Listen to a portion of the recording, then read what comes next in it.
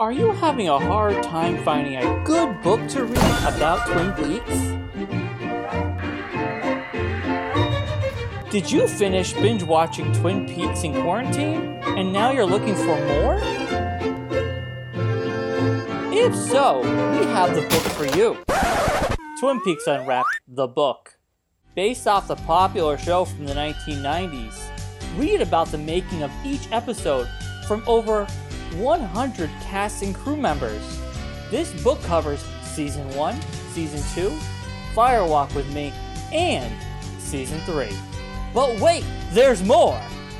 This book has commentary from the community and the hosts from the wildly popular podcast Twin Peaks Unwrapped. Order now. Supplies are very limited. Only $25.99 plus shipping and handling. Go to bluerosemag.com today.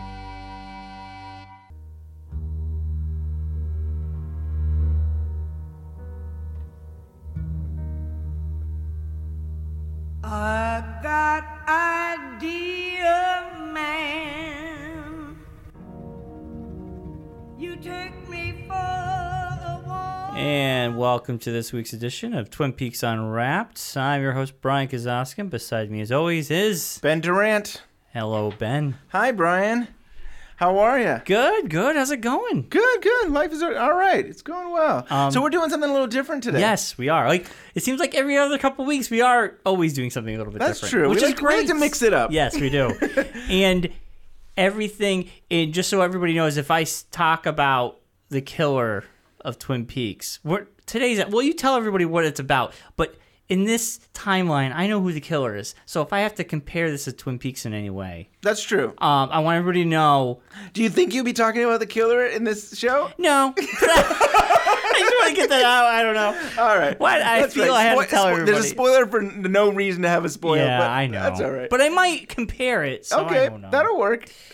So what are we doing today, Ben? So today we're going to be talking about Mulholland Drive, David Lynch film. Yeah. And the reason we're doing that is that we thought we could talk about it now since there's a new Blu-ray coming out. This week, right? This week, yeah, October 27th. It's the Criterion Collection. How do you say that? Criterion. Yep, you got it. I got it. So yeah, it's going to be a 4K. I mean, it's supposed to be a really nice Blu-ray. David Lynch worked on it and have some extra interviews and all that. So, but I thought, hey, that's coming out. Why not talk about it? And, stuff And a little bit. I've never seen it. Yeah. So what was that like? So you want to go into it? Do you want to say what were your thoughts about it? Oh man, am I not prepared for this, Ben? No, I'm very prepared. Well, no, I've never seen this film. I've always wanted to see the film. I've seen the cover. I remember when it came out. I remember You'd be flipping through Showtime and there'd be clips of it. And it's weird. This summer, I was flipping through the movie channels like Showtime or whatever, and I would see moments of this movie, and it would say Mulholland Drive, and I said, "Oh, I really got to DVR this sometime and watch this." But then when we started this podcast, you had mentioned we had talked about this midsummer, our plans, and Mulholland Drive came up.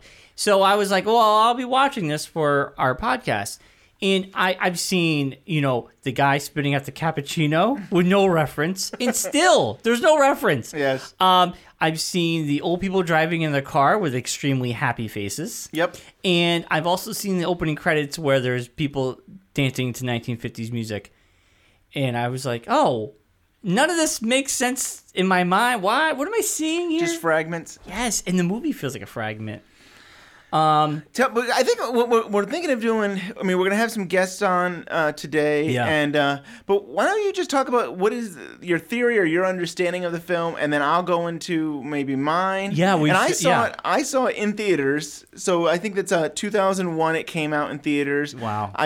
I'm sure I saw it the first weekend because yeah. I had to see it and stuff. Yeah. So yeah, and I feel like it's been maybe 10 years since I've seen the DVD. So I rewatched it to familiarize myself with it and stuff. But, just to make that loose Twin Peaks connection, Sherilyn Fenn there was talk about in around 1990-91 of maybe doing an Audrey spinoff. And the idea was that she would go to California and there would be mystery and So it was loosely on Mulholland Drive, but I mean, it took 9 years later for David Lynch to actually, take that idea and make it into a pilot for ABC, and that got rejected, and he was able to take that and turn it into a feature film. And you know what though, because I remember you telling me this prior to seeing the film, and in the back of my head, I was watching this going, I kind of feel like this could be an Audrey. When those two were together, I kind of felt like, oh, this could be an Audrey and her friend adventure. Sure. I kind of had Donna that. and Audrey, the lost episodes. The lost because you episodes. kind of in the series, you kind of had this idea that Donna and Audrey were going to get together and do cases together or something. They never really. They were in the bathroom smoking and like, oh, let's compare notes and let's solve the mystery of Laura Palmer. But then they went off on their own. Yeah. Yeah. But definitely. So, okay. I'm not going to know everybody's name in the movie, so I'm probably going to just say actors or that guy. But my favorite scene is the diner when the guy is talking about the dream. It was kind of cool because it reminded me of Twin Peaks about a dream. There's a dream, and then I'm like, okay, is this dream going to connect the movie for me? Is this dream a reference? What is this dream? And then you see the guy at the counter, and then was that a dream? Was he having a dream when he sees that? He said he had two dreams as well. Yeah, and he had that crazy person, homeless monster behind the garbage bin, and it did scare me when it peeked out. I was like, oh, what is that? So that was a really cool scene, and there's a lot of twos in this. You got you got Naomi Watts playing two different people, and you have two dreams. You have a cowboy if you see him twice. Then it reminded me of Pulp Fiction because you had the book ends with the diner, and I kind of felt like Pulp Fiction told that story out of order. Then I kind of felt like, well, is this movie out of order? Is it giving me bits and I have to piece it together? It didn't click. It's 2 hours and 28 minutes or whatever. Around that mark of after 2 hours, hitting I got 20 minutes left.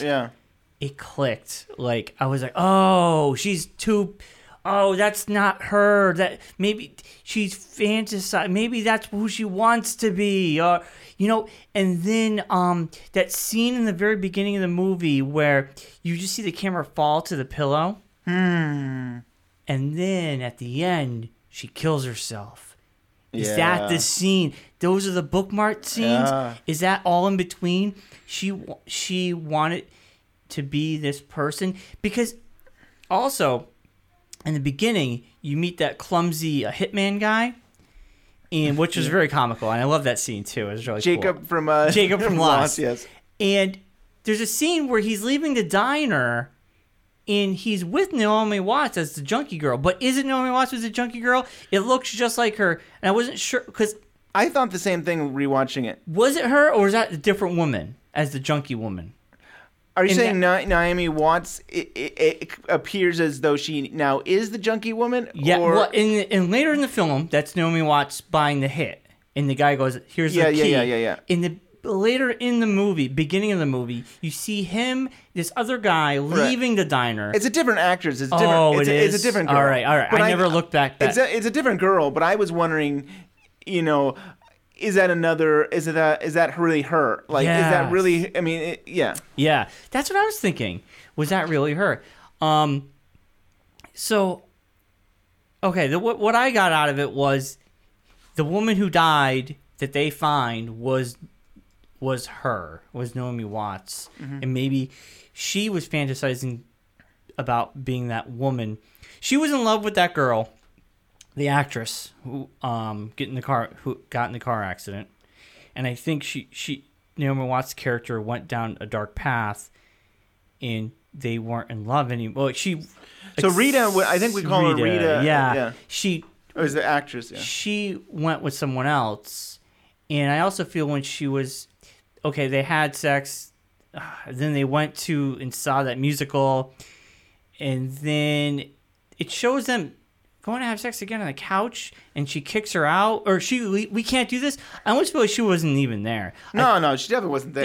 That was her, because then they show her crying, and I heard about Norman Watts saying how during that scene when she's on the couch and she's thinking of her and she's crying, and she said she felt humiliated when she did that scene, and David Lynch was like, she was cursing David Lynch out during that scene because the whole crew was there. She would not be the first actress to curse him out over things like that. Very uncomfortable. I mean, it was uncomfortable to watch, and it was like, this is awkward, but I get it. And I guess he recorded the whole thing, and would a part of that showed up on screen, and I think Norman Watts in hindsight realizes what he was trying to do, but maybe at the time she was new. This is like her first film, or one of her first films. Definitely her early, one of her first. She said during the filming of this she wanted to quit acting, and Nicole Kidman talked her out of it. Wow. Like, this movie almost, like, I wouldn't say broke her, but maybe it was just sort of like she was trying to get her foot in the door of acting, and she was broke. Yeah. And this movie was just kind of probably bizarre to her. I mean, I don't really know, but what I read was Nicole Kidman talked her back into staying with it. Don't quit. Yeah. So, I mean, yeah, like, so I figured that out near the end. Right. So that dead woman they saw was her. Mm-hmm. But then I'm like, well, then who was the meek, the prim and proper? Was that Naomi Watts before she turned into that? Was that her, the transition? I don't know. See, then I get confused. See, making it simple, like before we did the show, we keep it simple, but then when you dig deep, even my brain gets confused. I'm like, what am I talking about? Yeah. Do you want me to share what I kind of feel like you should give me what you're, because maybe I can connect the dots with that. No, I'm not getting into any. I'm thinking this is all my own thoughts that I've been thinking about for years, and I mean, I think it's keeping it simple. I really feel like it's a story about a naive woman who wants to be an actress. I think she says that her aunt left her money, and so she came to California to pursue her dreams of being an actress and stuff. And so she goes in there, and I think she just thinks that she's gonna make it. She's gonna be a movie star and like everything. And she goes for this role, and the director doesn't notice her, and basically, it's hard because you try to figure out what names are. I know. I mean, is Camille? I'm trying to remember. Well, Rita is the character at the beginning. IMDb. If you bring up IMDb, you have it's all still that. hard. It's still hard. So, anyways, she basically loses the part. She doesn't get the part, and she really is a wash up. She never really becomes a star, and I think she always clings to that. To thinking that I could have been somebody, I could have been a movie star, I could have been and so I think a lot of this is this fantasy that I mean, I think it might even been a fantasy that she had an affair with this movie star woman. You're right. That could have been totally a fantasy. Yeah. So I mean, I think a lot of it is that, and then this whole thing with the older people. I think to me that is. The older people at the beginning, and then at the end, there's the older people coming at her, and she kills herself. I really think that's a reference to the idea that, like, a lot of times actresses, when they get older, especially, unfortunately, women, they don't get roles as much. So it's one of those things where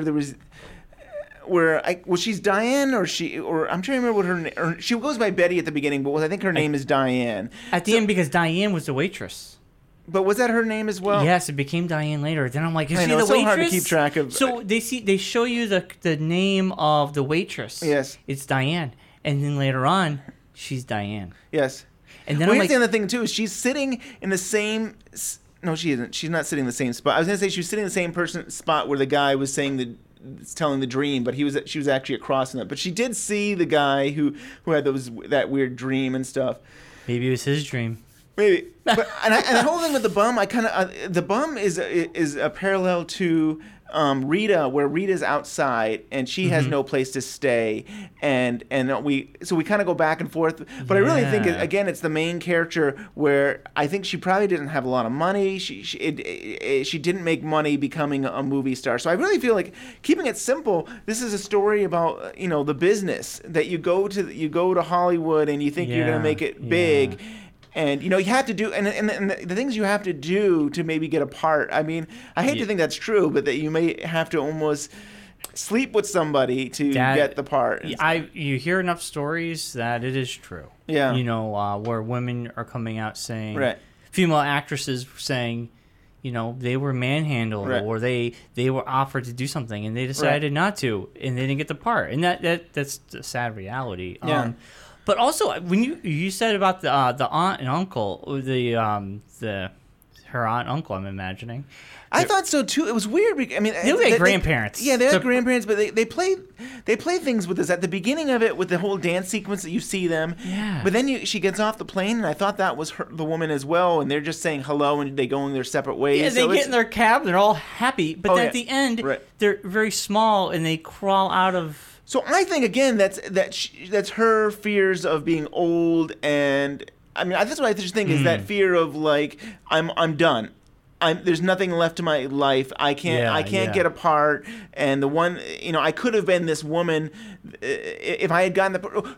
And then that's what I'm thinking. She has all these fantasies and stuff, and she makes it in her head to be that like it's a conspiracy. There's people out there. Yeah. I was supposed to get the part, and the director made eye contact with me, and he loved me, but he was forced to go with somebody else by the cowboy and the whole and the network and stuff. But by the network, or but not the network, the cowboy, the film studio. The cowboy, I kind of feel like almost was saying, pick the right girl. But if you don't, you're going to see me twice. And you saw 3 times. No, I think he's actually said 3 times. He said if you do it right, if you do what I ask, you'll see me twice. And if you don't do it, was it that? I thought it was once and twice. I think it's 3 times. I think it's 3 times if you don't do it. Because I know you had mentioned to me you didn't see him again, but yeah. Well, you see him at the party, right?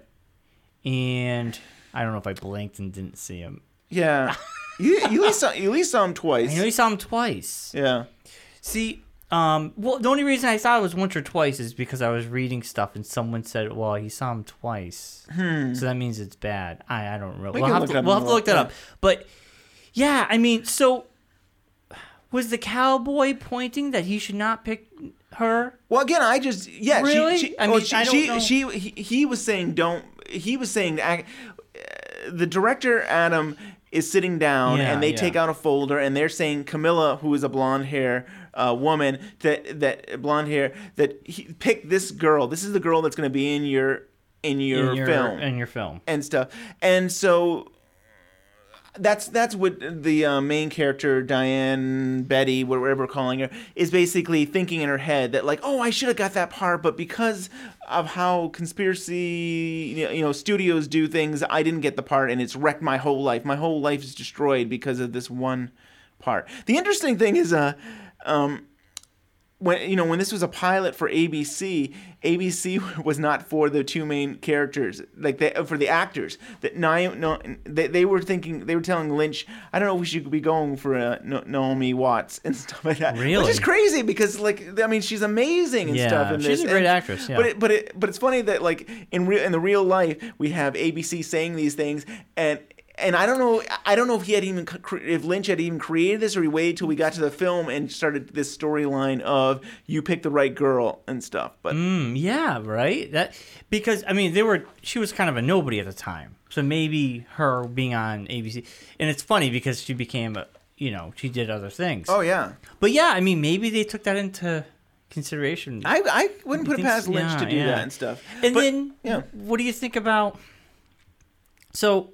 The guy with the dream, but then he sees that person in the back, and then he faints, and the other guy catches him. What was that representing? What was that like? I think to me so I looked at the representation of the old people as that fear of you're getting old and you're washed up. Again, the bum, I feel like that you're afraid of that, like I'm not going to make it, and I'm not going to have money, like.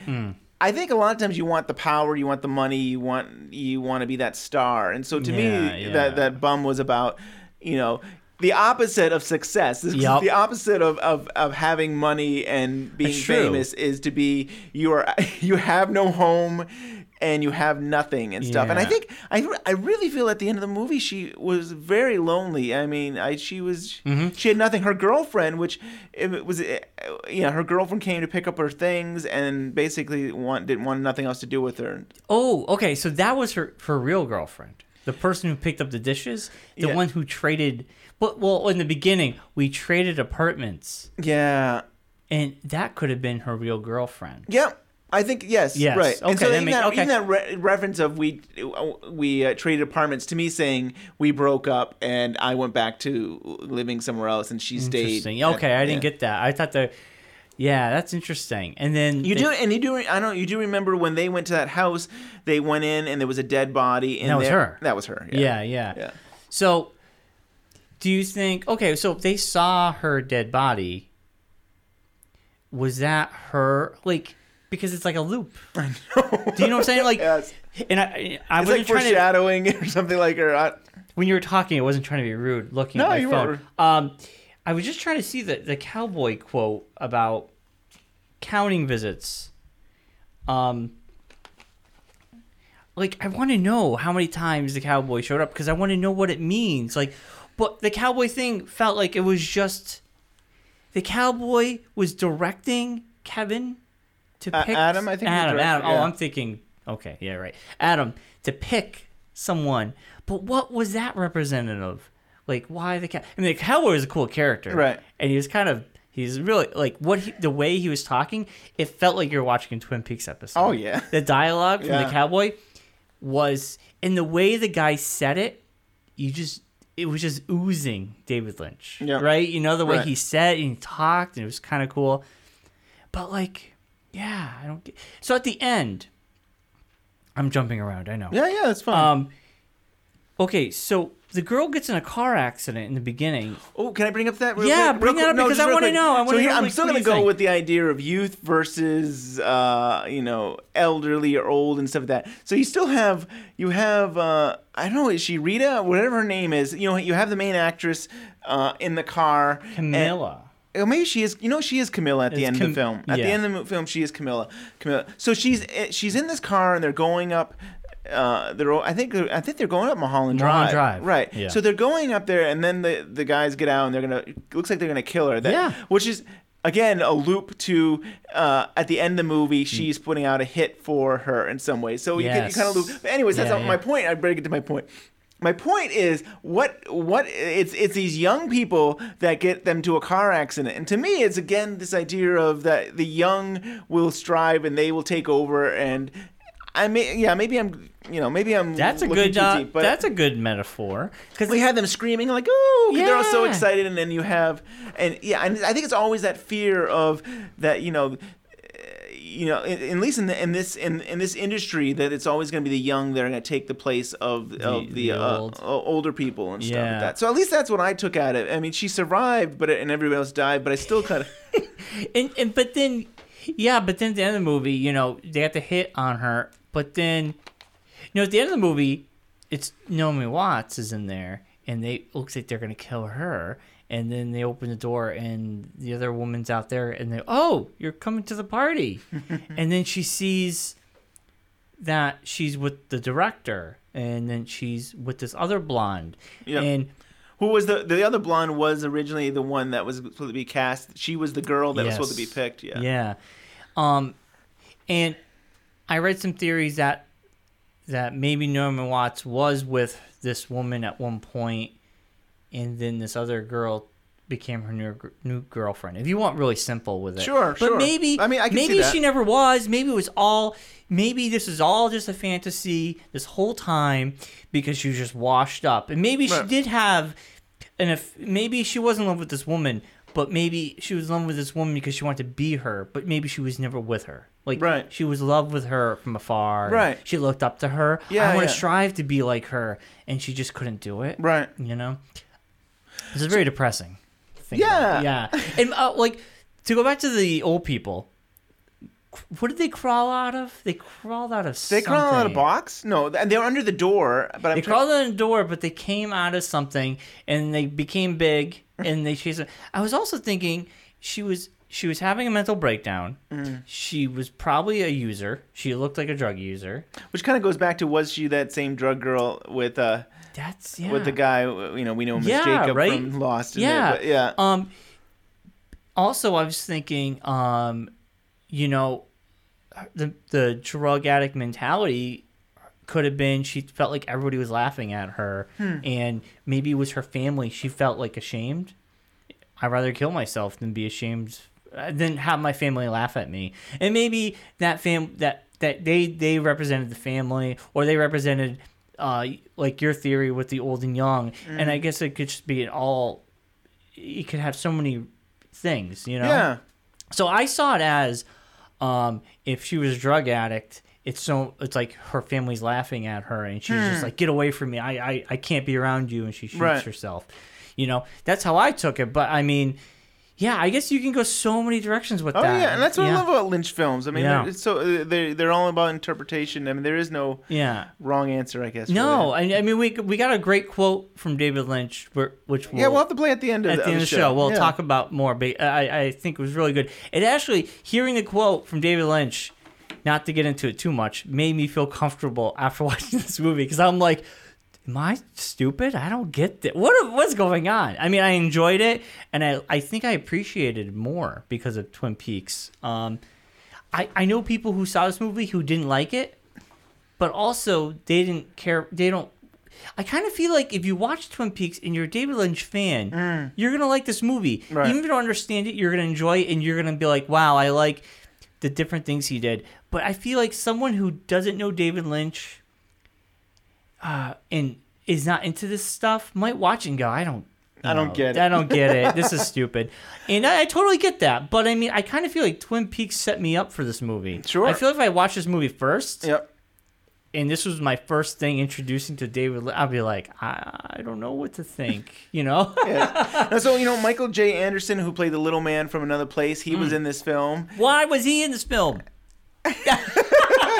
He was interesting. I mean, he was taller than he was in Twin Peaks, because he had... Was that the Red Room? No, I don't think so.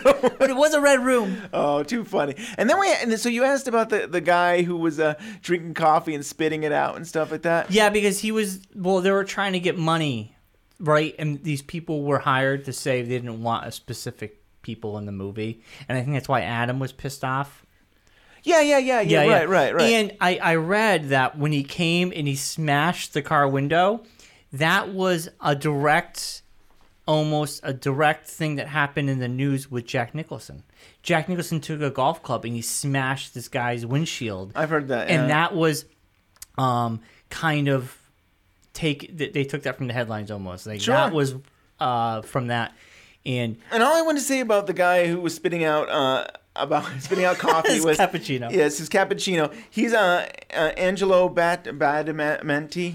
He's the guy that does the whole soundtrack for Twin Peaks. So, really? So just to put you in that's pretty something cool. that he's worked with David Lynch before. He did Blue Velvet. He's done other films with him and stuff. So it's kind of interesting to have somebody who's usually behind the scenes actually being in front of the camera and spitting out a cappuccino. Right? Who spits out coffee? Usually just swallow it. Even Cooper spit out coffee. He's like, damn hot. Yeah, that's true. You're right. But that was like a spit take. This was more like a dribble out of his mouth. It was so gross. Oh yeah, but that's why I love that, because it's so odd, and you wouldn't. It was odd. I mean, I love that. Yep.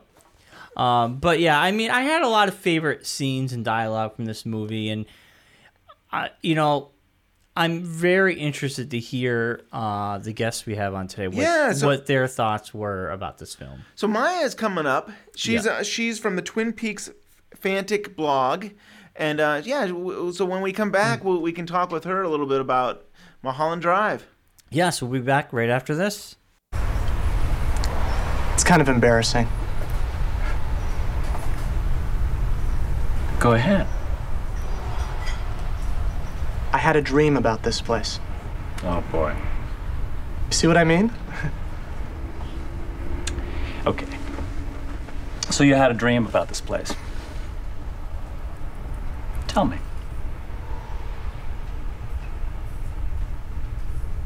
Well, it's the second one I've had. But they're both the same. They start out that I'm in here, but it's not day or night. It's kind of half night, you know? But it looks just like this, except for the light. And I'm scared like I can't tell you. Of all people, you're standing right over there.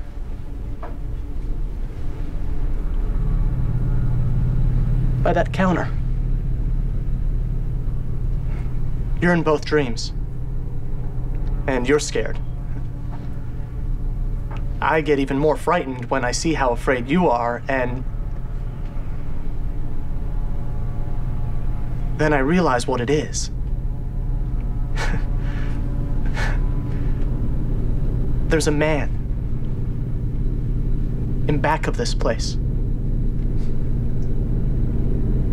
He's the one who's doing it.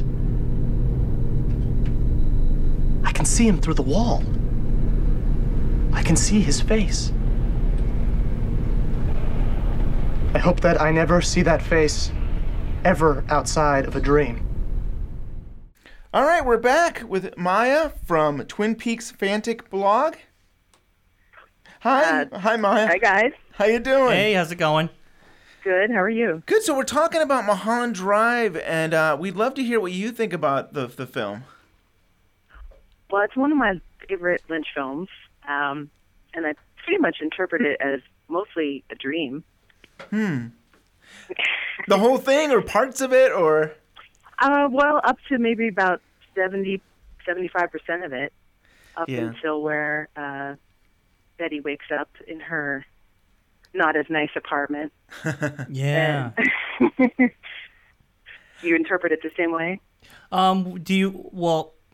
When in the beginning of the film, when the camera's going down to the pillow, do you think that's when it goes to a dream? Yes. I feel like she's going to sleep, and then it begins. Oh, okay. It's funny. I just realized when you were saying that too. It also could be that, is there some kind of thing where your life flashes before you die? In a way, she is kind of like. It seems like the pillow is her about to be dead. Like she shot herself at the end of the film, and then maybe we see the pillow, and that she's landing on the pillow. She's seeing her whole life go. Or what it could have been. Or what it could have been, maybe. Yeah, maybe what it could have been. It could be. Yeah, that's just. I feel like she's wrestling with her conscience in the dream. And do you have a favorite? Do you have a favorite part of the film that you like? I love the part when they're in the theater and they're singing the Silencio. That's my favorite part. I feel like, it's kind of spooky, but it's also kind of beautiful in a way. Yeah, so it really is. I love that scene. Yeah. Did you guys hear? Well, I read about how David Lynch recorded that when the woman singing, and without her knowing, like he had her try out, and he recorded it, and then that ended up being in the film with some minor adjustments. They said, but like it was a recording. I don't know who the woman who was singing, but. Yeah. That's what I read somewhere. Yeah. I mean, Lynch is very well known to be like, okay, we're just going to have a practice one. Let's just practice. And he does film it. And then he's like, I like that take. Let's just go with that one. That's usually the best one. Yeah. So that's something. And so it's a great scene. Yeah. Yeah, it's a really cool scene and stuff. And what do you interpret? I mean, there's a lot of strange things. There's like a bum at the beginning outside the restaurant, or what do you make of that character? I mean, I guess it comes back at the very end. I think it's one of the last twice. Yeah, at the end and stuff. Yeah. And I can't. I mean, I feel like you can't be 100% sure with David Lynch, but I don't know. Like kind of what you had said, that part of the dream felt like maybe it was her life reflecting. That figure could have sort of been like maybe the devil or something of that nature. Yeah. But I did think it was interesting that, like, so you see this character, and then you kind of go back to Rita, and Rita is basically homeless as well. Like, she's outside the complex, and it's like, to me, it's parallel. It's like you see this character out near the trash, and then all of a sudden you go to, which was originally seems to be maybe a movie star who's now just outside, living on on the behind street. Yeah. What was the name of the diner? Wiggly's. Oh, Winkies. Winkies. Yeah. Yeah. No. What do you feel about the guy in the diner, Winkies? The guy with the dream. Does that have anything really? Is it foreshadowing of the movie in any way? I can't say. It could be that she put him in her dream because she saw him and realized when she was making the arrangement to kill Camilla. Oh. And it kind of comes back, Right. in a dream, it comes back in a weird way. It's not quite, and he was talking about a dream in the scene, so it's almost like her conscience telling herself it's a dream. I feel like there was a lot in the movie where she's trying to tell herself, this is not real, Right. This is all just a dream. Wow, yeah. I never thought of that. That's cool. And I was telling Brian that I felt like this movie was really just about kind of a washed up actress or somebody who wanted to be an actress and she never got the part, and I think she always fantasized about being this other woman or even just just getting being a great movie star, and it never really happened and stuff. And I don't know. Well, I think she kind of got used by Camilla and the director, and kind of felt like rejected, and I guess wanted to kill her. In line between love and hate. What do you think about the we were discussing the old people? Well, what we thought were maybe her aunt and uncle, but they look like grandparents because in the beginning of the film, it just, I don't know, they seem too old to be the aunt and uncle. I don't know. Who do you think they are, and what do you think that represents at the very end when they're chasing her? Little people. Yeah. Well, I don't. Again, I feel like you can't say for sure, and that's kind of the fun of it. But I always kind of felt like they were the aunt and uncle too. Yeah. But, and I don't know. I mean, sometimes it seemed like in the movies she was intimating that there was maybe like a sexual molestation or something in her past, and so maybe them laughing at her was like, getting to Hollywood was like her big escape, and she was like a big failure, and. You're kind of saying that in some ways, Brian. I think, Yeah. Yeah, and I interpret it as that, especially it seems like with women actresses, once they get too old, they don't have a career anymore. And I kept on thinking maybe it's the fear of being old that they were chasing her, and I don't know. That could be. Yeah, I'd love to hear. I mean, I don't know if I'd love to hear about your blog and about what you're doing with the Twin Peaks I can't even speak. Fanatic. Thank you, Fanatic blog. Tell us about your website. Tell us about your website. Well, I'm a big Twin Peaks fan since I was like a kid. So I'm not. I don't do fan art. I don't do podcasts. So writing is kind of my thing, and I felt like a blog was good for me. And I'm kind of trying to time recapping the episodes. And thank you for that. I love it. Oh, thanks. I look back on it because we're so ahead, and then when we finally start catching up, I'll read one just to refresh myself because I have to. There's so much to. I'm like, that's going on. So many characters.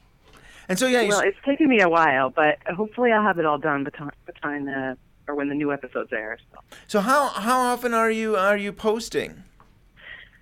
I try to post a couple new things a month. Sometimes I can do more, sometimes a little less, but I'm going to try to get like one recap done a month, and then I kind of have flights of fancy, so I'll do sort of standalone pieces, maybe like on a character bio or a theory on something in the show, or so maybe something silly just to have some fun. And cool. It's been fun. Cool. I mean, I've been really enjoying it. Yeah, and you also have, I think you've done Mulholland Drive too, haven't you? I thought I saw. I did a post, kind of just like a fun post about my feelings on each of his movies. And, Mulholland Drive, I love Fire Walk With Me probably the most because, I love Twin Peaks. But don't spoil anything because Brian doesn't know anything about it. He has no idea about anything about it. Yeah, I know. I'm behind. I still can't believe he doesn't have anything to know. You don't know about the timeline either, do you? No. Okay, so that's good. I know nothing. But yeah. How far along are you in the series? Right now, I mean, we're gonna blow the lid off the podcast right now. We kind of reset at the beginning of the episode. You did say this was a spoiler episode. Yeah, we just did a recap on 17 and 18. Yes. Episode 17 and 18. For the public, I think we're only at like 11, 12 right now. Yeah. But we purposely get ahead so that if we can do these cool episodes. We can do these, yeah, right. We have more time for interviews. We have more time if somebody gets sick or if we have vacation. Or we just like to get ahead. So you're a little past solving the mystery of Laura Palmer. Yeah, on the podcast. But I know who the killer is, and it stinks because we're not going to pick up till January. I'm going to start watching it around Christmas time again. Tell them not to. Tell them not to watch it. Well, no, I mean, I'm going to watch 2 episodes because I kind of watch them and then we do them. No, so. But you've been doing so good when you wait. If you just I'm going to stay with it. I'm going to wait. But that's why I read your blog, because it does refresh me, and I think it's well written. But here's what happens if you start watching ahead, you're gonna be like, oh, Wyndham Earle. I know about Wyndham Earle. 5 episodes. I can tell you all about Wyndham Earle. I know. I'm not going to go ahead. I'm going to stay with us. We should focus back on Maya here. I have one more question, Maya. Sure. The cowboy. We didn't talk about the cowboy. I thought the cowboy. I was so intrigued by him, and I love his dialogue when he meets. I think it was Adam. The director, right? The director, and so what do you get out of the cowboy? Like, what do you think his is that like the dream guy? Because the guy's like, I had a dream twice, and this cowboy's like, if you see me twice, you've done bad. I mean, what are your thoughts? Well, in one part, I feel like she has the whole part of her dream where I think it's a dream where she is imagining the director being under all this duress to take the other actress, and I think that's more like pleasing to her conscience in a way. Yeah. But then you see at the end at the party where she's with, she finds out that they're going to get married. She sees the cowboy in the background. Mm-hmm. And I just feel like he stands out in such a weird way that maybe that's kind of how he wormed his way into the dream. But I don't know. I mean, what are your theories? I don't know. Okay, my theory is that like she creates this world where she can't deal with the fact that she didn't get this part, and so she makes up this conspiracy that there's these people in the studios that force the director to pick this other person over her, right? And so. Right. Gotcha, So if only it's just a character there for part of the conspiracy. So I mean, I keep it as simple as that. I don't think about. I know we're talking about like how many times did the cowboy come by? He said he was gonna come by twice, and I was like, I put my hands up. I don't know what to say about that, but At the same time, it's very Twin Peak-ish. It's very odd, and I love it. Yeah, and then you have the. I call it the Red Room. I know it's not the Red Room, but the room with the red curtains makes an appearance. Right. It's very similar, Yeah, which is kind of cool. Michael Anderson, who played Little Man from Another Place, has got his own little space there. Yeah, I really was hoping for more from him. Actually, I was hoping more from the 2 police officers when they see the car accident, and they're like, someone got away. Someone's missing.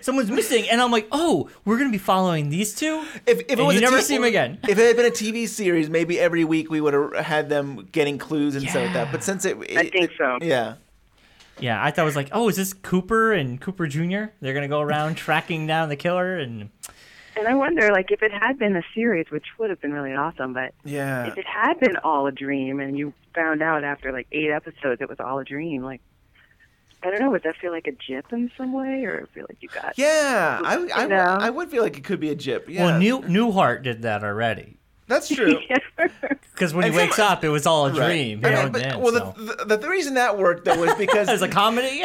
it's a comedy, and B, he's referencing to another show, a Newhart comedy. So in a way, we're all in the joke together and stuff. But I mean, I think there's been a few shows out there that have basically said it was a dream, or I don't know, was it St. Elsewhere that it was a... Oh, they were in a globe. They were in a snow globe or something like that. Oh, boy.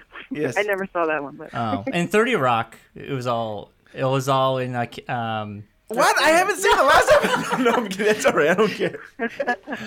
Yeah. Very cool. Spoilers. But yeah. I think what else? It's a great movie, though. Yeah, it really is something. It really is a special movie. And I had you heard that Sherilyn Fenn, who played Audrey, there was talk about doing a spin-off with her, like, you know, an Audrey spin-off. And I think it was loosely kind of based on this whole idea of her going to California solving mysteries and stuff. And it seems to me Lynch was probably thinking about it 9 years later and then actually comes up with this, you know, TV plot. But, yeah. I'm sure he was. You know, I think his mind works in very interesting ways. It does, and he comes with somebody that he'll think about it, and it could take a long time for him to actually then say, "Oh yeah, I had this idea about a log girl," and I think it would be really good now if we bring the log lady into Twin Peaks. And I mean, that was Eraserhead, and now here we are, you know, years later that he's like, okay, in the log game show. The Log Lady game show. Game show. Well, not the game show. It wasn't a game show, but it was like it was like to me it was like a PBS show. It was like with every branch, however it was. But yeah, he had a TV show based on the Log Lady or Log Girl. But well, Maya, I think we're running out of time. But I want you to pitch your blog. Tell us where we can find you. And Thank you. It's twinpeaksfanatic.blogspot, and you can also find me on Twitter at Twin Peaks Blog, or also on Facebook for Twin Peaks Fanatic. Cool. And thank you for calling me. Thank you. And you know, thanks for being on the show. You've been a great supporter of ours. I mean, we're always you know, tweeting, and I know you're on Facebook. Yeah, we see you on Facebook. And we see you all the time. So it's you great. You guys are great. Yeah, and I've been enjoying your podcast a lot. So keep up the good work. Thanks a lot. Thank you for coming on. Beautiful evening. Yeah. I want to thank you for coming all the way up here to see me from that nice hotel downtown. No problem. What's on your mind? Well, now, here's a man who wants to get right down to it. Kind of anxious to get to it, are you? Whatever. A man's attitude goes some ways, the way his life will be. Is that something you might agree with? Sure. Now, did you answer because that's what you thought I wanted to hear? Or did you think about what I said and answer because you truly believe that to be right? I agree with what you said. Truly. What'd I say? That a man's attitude determines to a large extent how his life will be.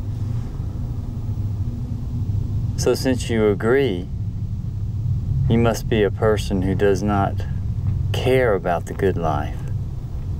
How's that? Well, stop for a little second and think about it. Can you do that for me?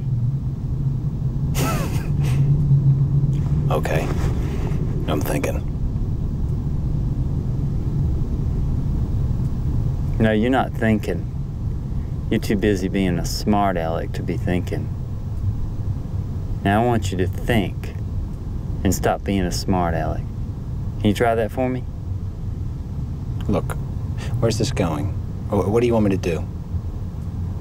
There's sometimes a buggy. How many drivers does a buggy have? One. So let's just say I'm driving this buggy, and if you fix your attitude, you can ride along with me. Okay. I want you to go back to work tomorrow. You were recasting the lead actress anyway. Auditioned many girls for the part. When you see the girl that was shown to you earlier today, you will say, "This is the girl." The rest of the cast can stay. That's up to you.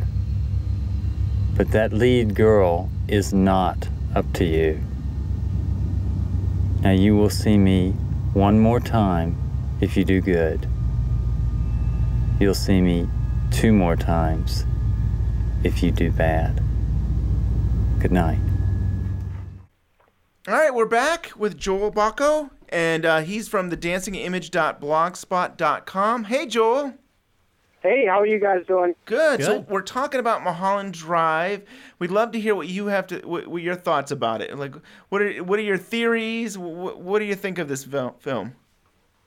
Well, Mulholland Drive was definitely the movie that made me fall in love with David Lynch, which I think is true. I'm 31, about 18 when that movie came out, And I think that's true for a lot of people my age. Like, we were too young for Twin Peaks, definitely too young for Blue Velvet. Yeah. But that was kind of the movie where it just took everybody by storm. And I think it's interesting, too, that film that kind of transcends, like, being being like a David Lynch fan or whatever, because if you look at the lists, they've come from critics' top 10s and what is number one, like, that's usually listed as the number one film of the 21st century. In terms of the praise that it's gotten, it's really proven itself as a classic for the ages, like Citizen Kane or Psycho or, any film like that. So yeah. I think, there's a good argument to be made for it being David Lynch's masterpiece. And I saw it when I was, I think, 19. I saw it on DVD, like, right after it came out. And I think somebody kind of spoiled me a little for what's pretty much the primary interpretation of the movie. They said, okay, well, they were telling somebody else, and I was kind of overhearing them, and they were saying, just remember, the first 2/3 of the movie are a dream or something like that. And so it's like, oh, okay. Now, it still leaves a lot open for interpretation. Yeah. But I think I went into it with that mindset, and I've always kind of had that, and sometimes I regret it. Yeah. Because I'm like, it would be kind of fun to have worked my way to more of a theory or whatever, but, at that time that was definitely sort of the framework I saw it in. And I think there are people who will argue this. There are people who feel it's much more ambiguous and that's doing a movie a disservice. But I think more than he usually does, David Lynch tips his hand quite a bit in the movie. I think the shot of her falling onto the pillow at the beginning and just the almost direct one-to-one relationship between that first 2/3 and the final third.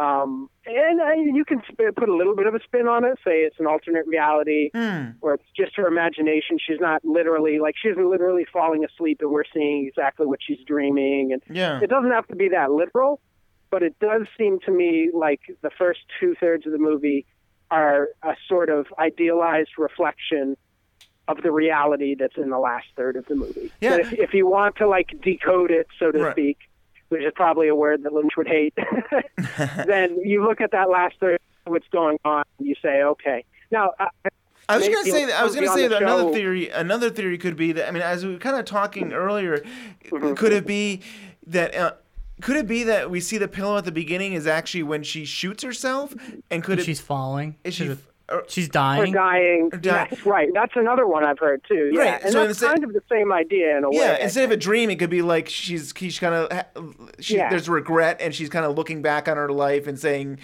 this whole thing is really her reviewing her life and the regrets she had. Instead of a dream, maybe like the last 10 seconds of her life, or I don't know, something like that. Your life flashes before your eyes. Yeah. Exactly.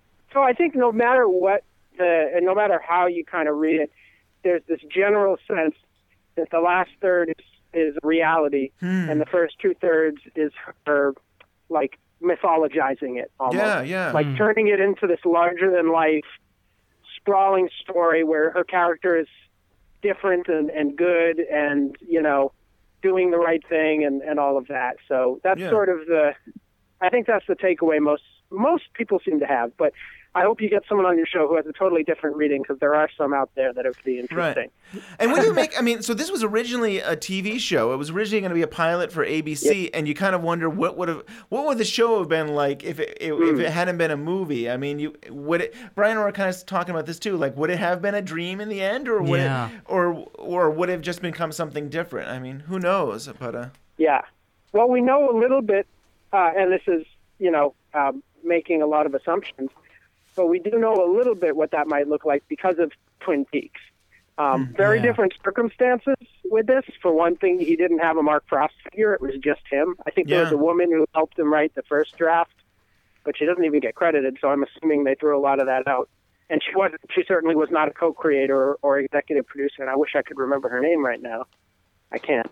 But, there was no Mark Frost figure. In other ways, it is very similar because you have a pilot that's setting up all these different mysterious goings-on in this locale with a central mystery.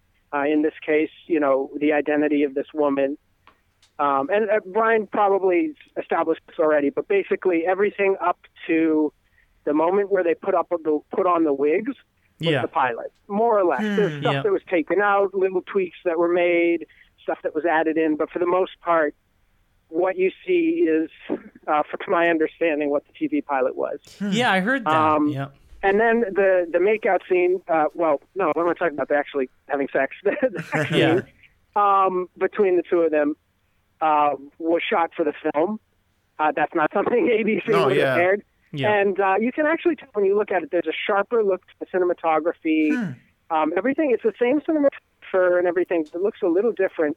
And I recently found out, I can't 100% verify this, but the person seemed to know what they were talking about, that apparently it was shot, the TV pilot stuff was shot in the usual 1.33 like Academy ratio, like what TV used, the square frame that TV used to look like. So they actually cropped it, which kind of surprised me. It makes sense. He's turning it into a film. He more or less has to do that, but not something Lynch would usually do to alter his image like that, So you can kind of see, I always feel like that last third is like the most beautiful and cinematic part of the movie to me. Like I love a lot of the stuff that comes earlier. Yeah. But there's just a certain quality, like when they go up the hill and, the lights, I can't remember the name of the effect, but the lens, the lens that they're using, just all of the points of light are like diamonds almost. It just looks gorgeous. And it's a lot of close-ups and it's very subjective. A very different look from the TV show. So you can kind of see stylistically where it changes into a film. And of course, in story terms, other than the sex scene, all of the other stuff that was shot for the film is the stuff after, of them opening the blue box and all the stuff that comes after. And then the Silencio scene is pretty much an equivalent to the Red Room scene in the show. Yes. It was shot as a closed ending for the pilot. It doesn't actually resolve anything. Analogy I like to make, and you'll understand this better when you get to Fire Walk with Me. Now it's going to seem kind of vague. Yeah. It's as if they took the pilot of Twin Peaks, they put the stuff maybe with Mike and Bob, but probably would have cut that out, and definitely the Red Room sequence, and just sort of attached that to the end of the pilot, and then transitioned into the final maybe half hour of Fire Walk with Me. And I think the similarities you're seeing, without giving too much away, like the psychological underpinning of all the kind of mythic, eerie, unexplainable stuff that was happening earlier. And I think that's very much the case with Mulholland Drive. He basically retconned the pilot and turned it into being all about this one woman's story, and how all the other stuff we see is almost kind of a manifestation of her trauma. And in this case, it's a trauma that she is largely responsible for in some ways, or at least that's the surface. There are other people who interpret more, maybe she was abused by her grandparents, and that's why they're like running into the room. Those characters are running into the room at the end. I think Maya was bringing that up when we spoke with her. Yeah. Oh, good. Yeah. Okay. I thought she might, because I thought I remembered her saying that. Like that's an interpretation a lot of people have. But the concrete thing that we can pretty much get from it is she was like a no-name actress. She fell in love with this more established actress who was, her romantic partner for a time, and then that actress left her for this director, and she was jealous. She hired a hitman, and he said, if we're going to do this, and the sign that we've done it is this dinky little blue key. And the thing I love about the movie, and I feel like this sums up so much of Lynch and what he does, is you have this little key that's dyed blue, this just chintzy little thing, and it becomes, in her imagination or whatever, it becomes this like mythic object that almost seems beyond explanation, like a Kubrickian monolith or something, this weird blue shaped thing that they stick into the box. And it's just, it's kind of powerful to look at it and say, in a way, that's what this little blue key really was, because what it signified in her mind was the ultimate betrayal she'd made. Not just of, this woman that she had loved at one point, but also of herself and her potential and, her hope and everything she might have had at one point. Yeah. I'm sorry. Yeah. So that's basically. No, Joel, that's where thing. The blue key. That's where I was trying to. You reminded me. For me, when I saw that blue key, that's when it hit me, because it's on the coffee table when her ex-girlfriend comes in and says, I want my stuff. And I remember seeing the blue key. And I'm like, why am I seeing that blue key? And then you go to the next scene down the road, and the guy's like, you're going to see this blue key on your table, and that will tell you I did it. And that's why she takes her life. Yeah, but what... to go back what you're talking about when it was shot, I read the same thing about the TV show and how they shot all that. So David Lynch, when the film was delivered to the movie theaters, he actually put a handwritten note on all the reels saying to lower the projection because of the ratio was different. If they would have kept it the same, everyone's head would have been crapped off. So they said that he put a handwritten note to all the projectionists saying, please lower the projection, your friend David Lynch. And he had like the specs and they would lower the projection. Oh, that's weird.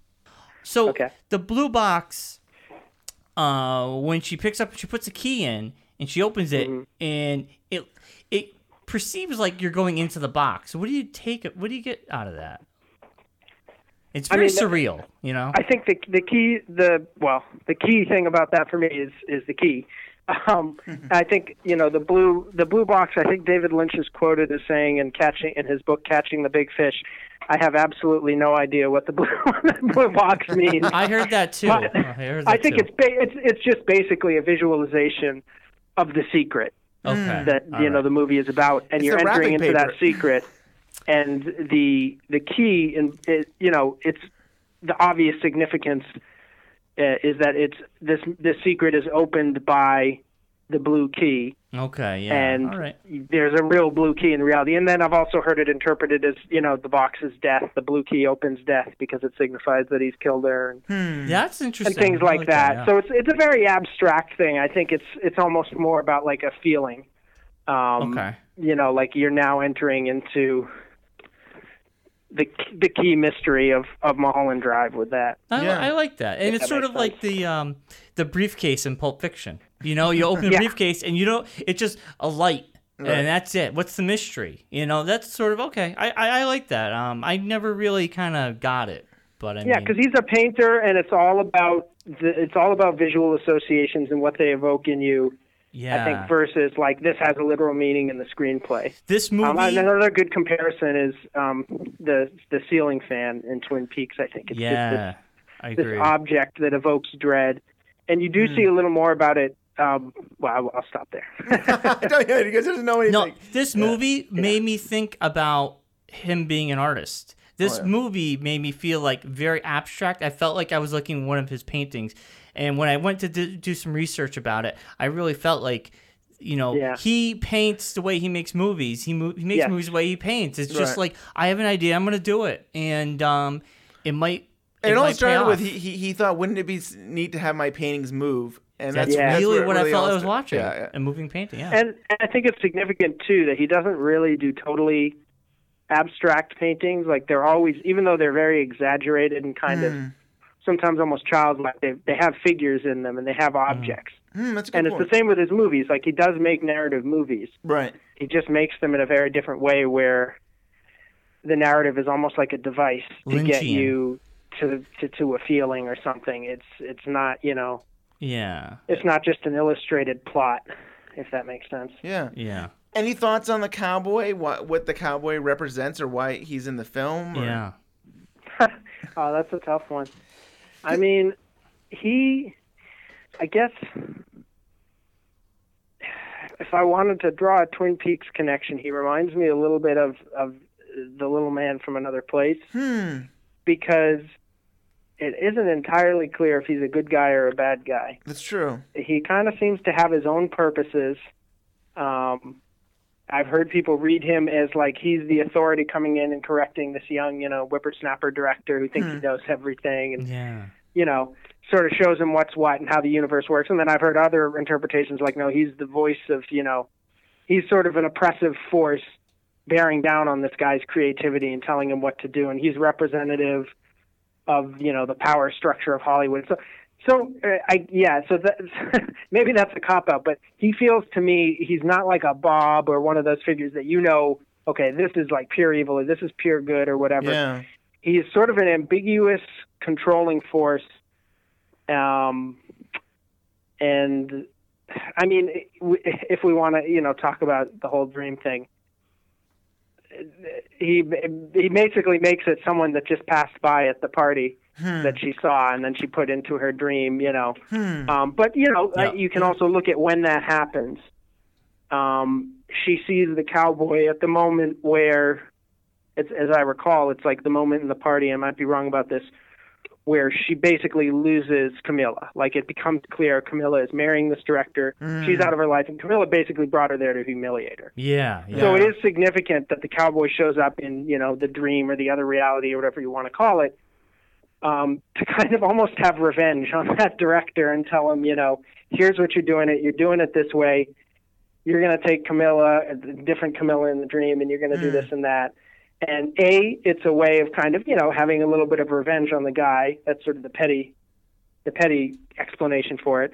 But also to the extent that she identifies with the director in her dream, it's sort of a manifestation of her feeling of helplessness at that moment, Yeah. It's interesting, Joel. So that's kind of the psychological reading of it, I guess. Joel, it's interesting you took the take that the cowboy was almost kind of helping Camilla, Diane, what's her other name's Betty, whatever name she has.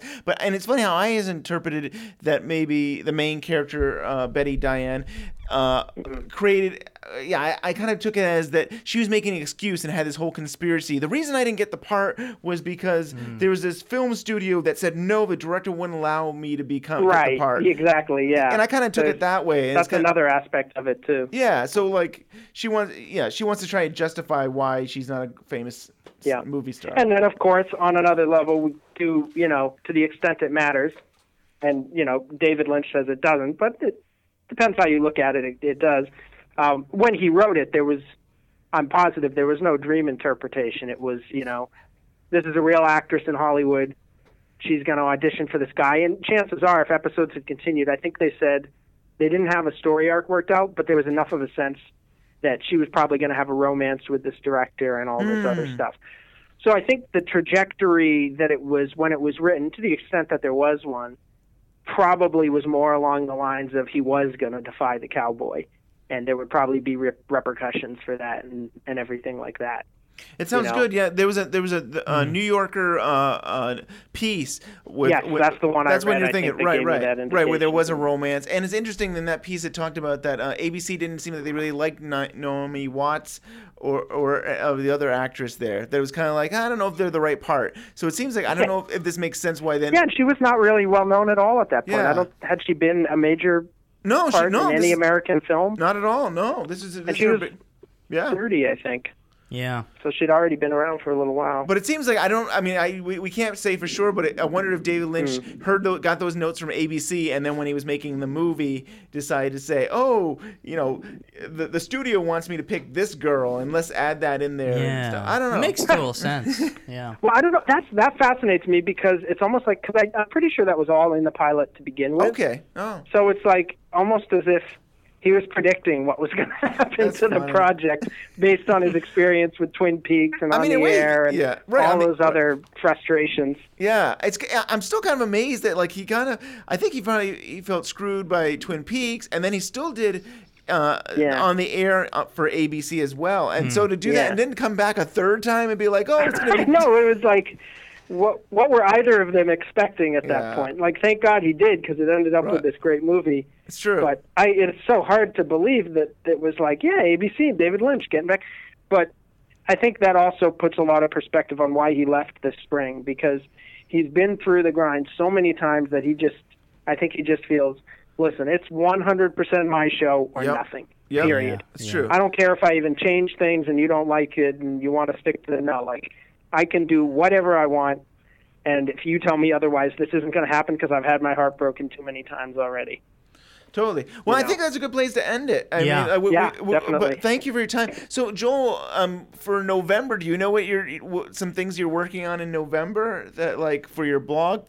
I mean, well, every month I try to do at least one post Twin Peaks related. And actually, that's a good question because I just started something for fun.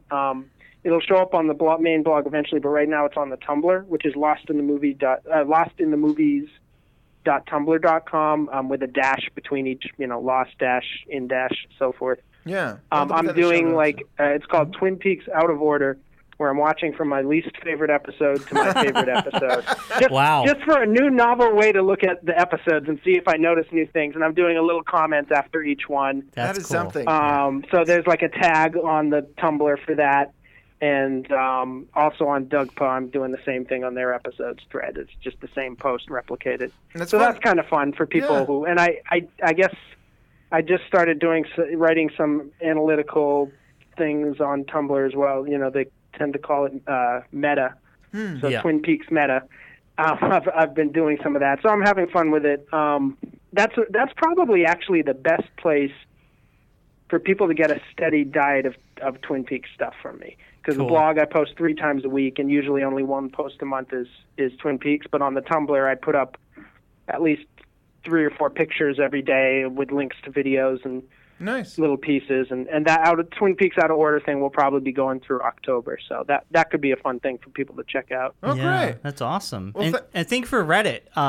We're more active on Reddit because of you. Too. I like to comment on there. Yes, thank you. Awesome. Well, thank you, Joel, for your time, and we'll have to have you on again. I think we're planning on you coming on for the Killer Show. So for when we reveal who killed Laura Palmer, you'll be on that show. Yes. We have to pretend we haven't recorded that yet. Yes. You're breaking the fourth wall. Oh, no. Yeah.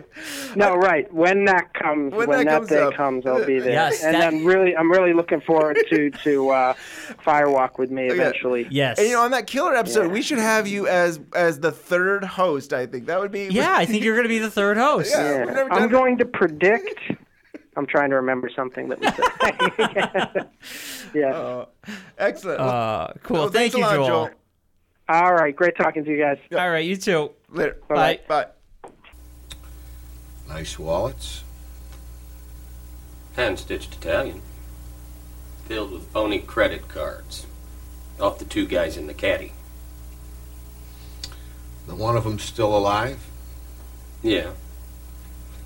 It's just, Dr. Scott's got him. You remember Dr. Scott? Oh, yeah. Well, he said, in his way. You know what I mean. Besides the guy getting rolled up under the kid's car, which busted him up pretty bad, there was this little knife-like torn piece of metal, from the car body. Rolled out, slid up through the guy's neck, and just kind of slit the carotid artery, But they didn't find it right away.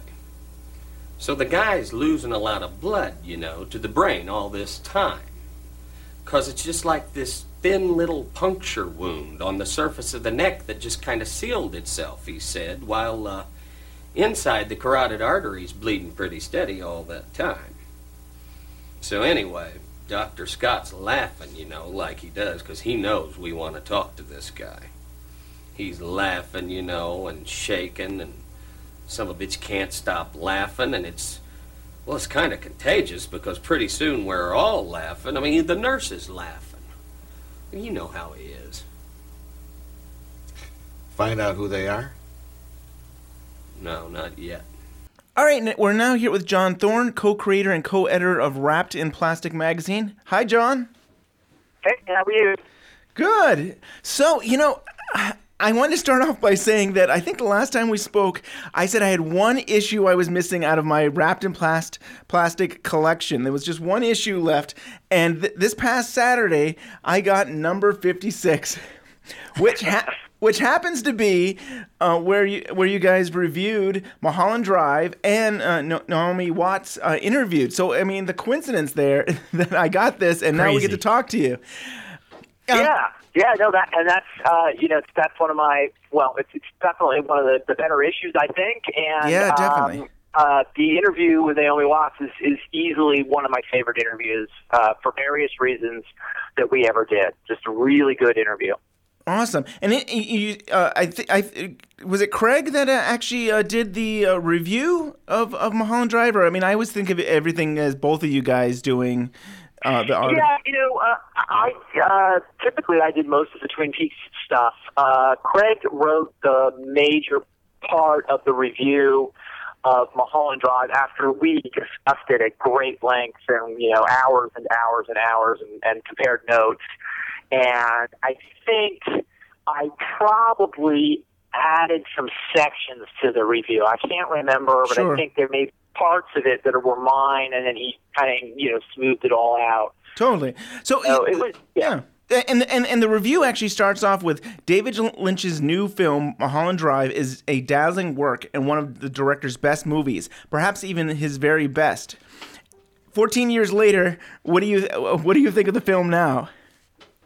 Well, it's interesting because I haven't seen it in quite a while. Now, I did get the Blu-ray, the Criterion Blu-ray, and I was watching the supplementary material, and it just brought back so much of the movie to me, and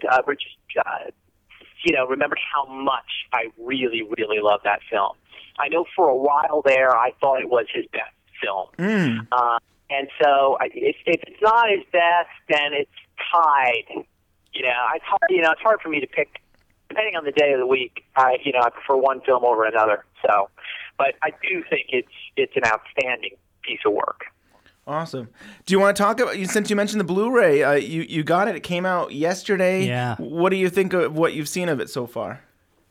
Extremely, extremely happy and very surprised, actually, to be honest with you. Lynch has always been hesitant to do any kind of audio commentary on any of his films. And, in the past, the stuff we've gotten that's sort of extra supplementary material has been, good but not great.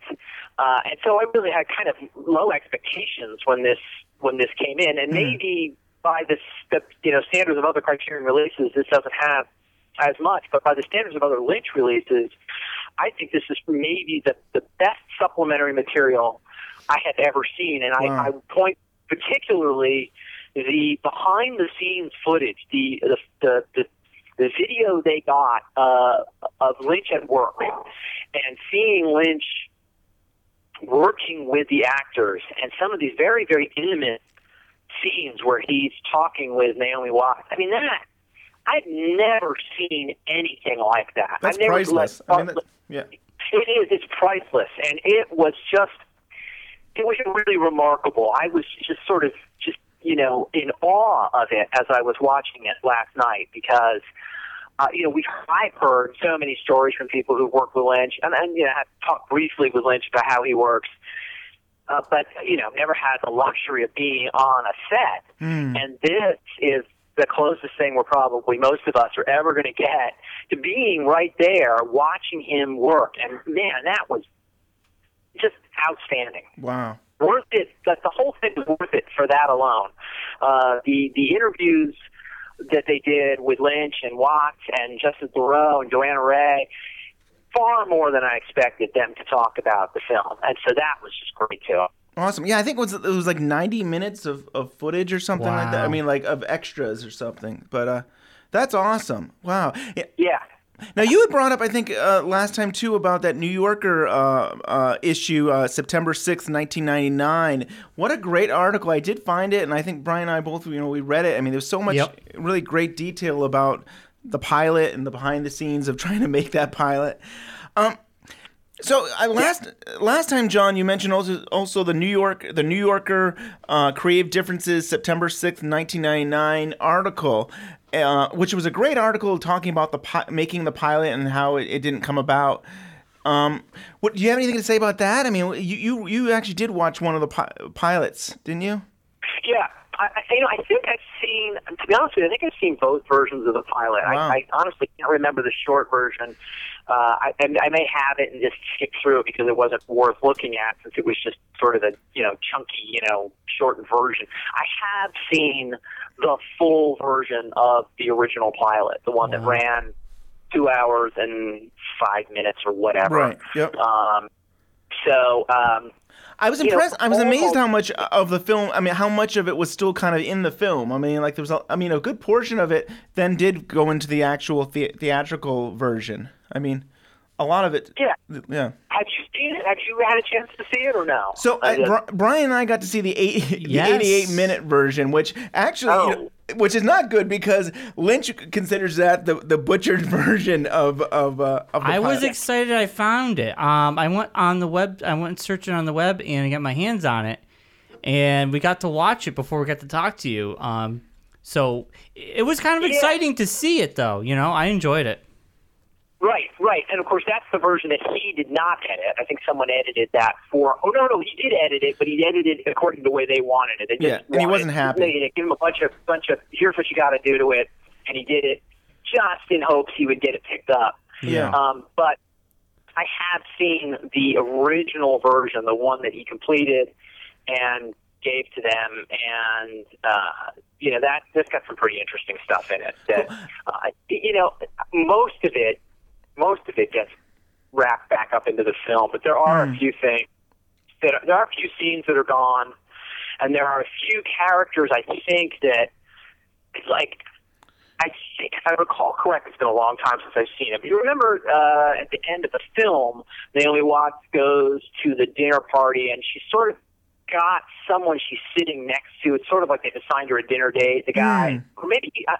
I might get this wrong, but there was a guy in there. They recast him. He's, in the film, but in the pilot, he had a different role.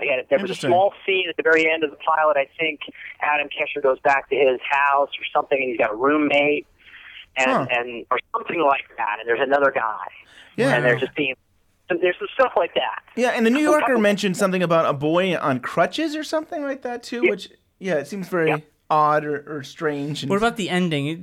The version you saw, was that with the ending for the UK? I guess there was the version we saw, it ended with a bum out. The bum outside. Yeah. I don't know. Yeah, I think that is the same way it ended. I'm pretty sure it ended that way in the full version as well. It's sort of like a cliffhanger, so you want to tune into the next episode to see what happened. And also, there was another character, too. I know, like, Betty goes outside the apartments, and then there's a guy playing the saxophone or something up on the roof, and he talks down to her for a little bit. There's a little exchange. I can't remember. There's some interesting stuff. Very interesting stuff to look at for sure, but nothing that was vital, and obviously what he ended up making from most of the pilot and then the additional material he shot was just superior by far to even that finished Lynch-directed pilot. Oh, yeah. And they also, it seems similar to Twin Peaks. I guess he shot footage for a European version. Do you know anything more about the European version of Mulholland Drive? Did they actually... Wow. Yeah. No, I don't know anything about that, actually. I'm not aware of that. Very good. Well, in that issue 56, you guys also analyzed. You guys actually broke it up into two parts. It was kind of part one review with no spoilers, and then part two had some spoilers. And I thought one of the tidbits that I really liked was you talked about the phone conversations. And just first, I thought it was really odd watching this film now and saying, look at all these pay phones and the cords and stuff. But then in your analysis, you guys mentioned about, which I missed, was near the end of the film, sort of near the end of the film, the real character. What is her name? Betty? No, she's not Betty. She's Diane, I think. But Diane Selwyn. Yeah, she gets a phone call and she doesn't answer it right away, and it gets to the answer machine, and the answer machine is the same answer machine that for when she was Betty, and I can't think. I get mixed up the names, but it was interesting that like they went full circle, and it was like really she was listening to her own phone message. Right. Which was kind of cool, and I can't even think about it with the knocking of the doors. Like, could have been them knocking on the door that we hear at the end of the movie too? It seems like we go full circle in some ways. And yes, I mean, and again, I was going to try to watch the movie before I talked to you, and I just didn't get that far, and so I apologize for not being as quite up to speed on it as I should be. But because there are a lot of little things like that that are worth investigating and exploring. Some of those, echoes and those repetitive things, and they're definitely fascinating because they do open up different interpretations. And unfortunately, I can't remember some of the details about those specific ones, but yeah, clearly the stuff if you accept the interpretation that the majority of the film is a dream, and that's the first part of the film, then the things you see in that second part, you obviously reinterpret what you've already seen, the dream imagery that you've seen. Now you start to see, what was it in her real life that she, was experiencing or was reimagining so that it was better for her. Right. So, good stuff. Yeah. Maybe one other thing. So in issue 66, there was a guy who wrote a letter, and he said he had read an interview where Mark Frost said he has suggested the title Mulholland Drive to Lynch. Have you ever heard? Does that make any sense? Have you ever heard Mark Frost being the one to actually get? Well, I don't know if it was Mark Frost. I vaguely recall. I do recall that. It might be the letter I'm recalling. Yeah. I don't think we asked Frost about it.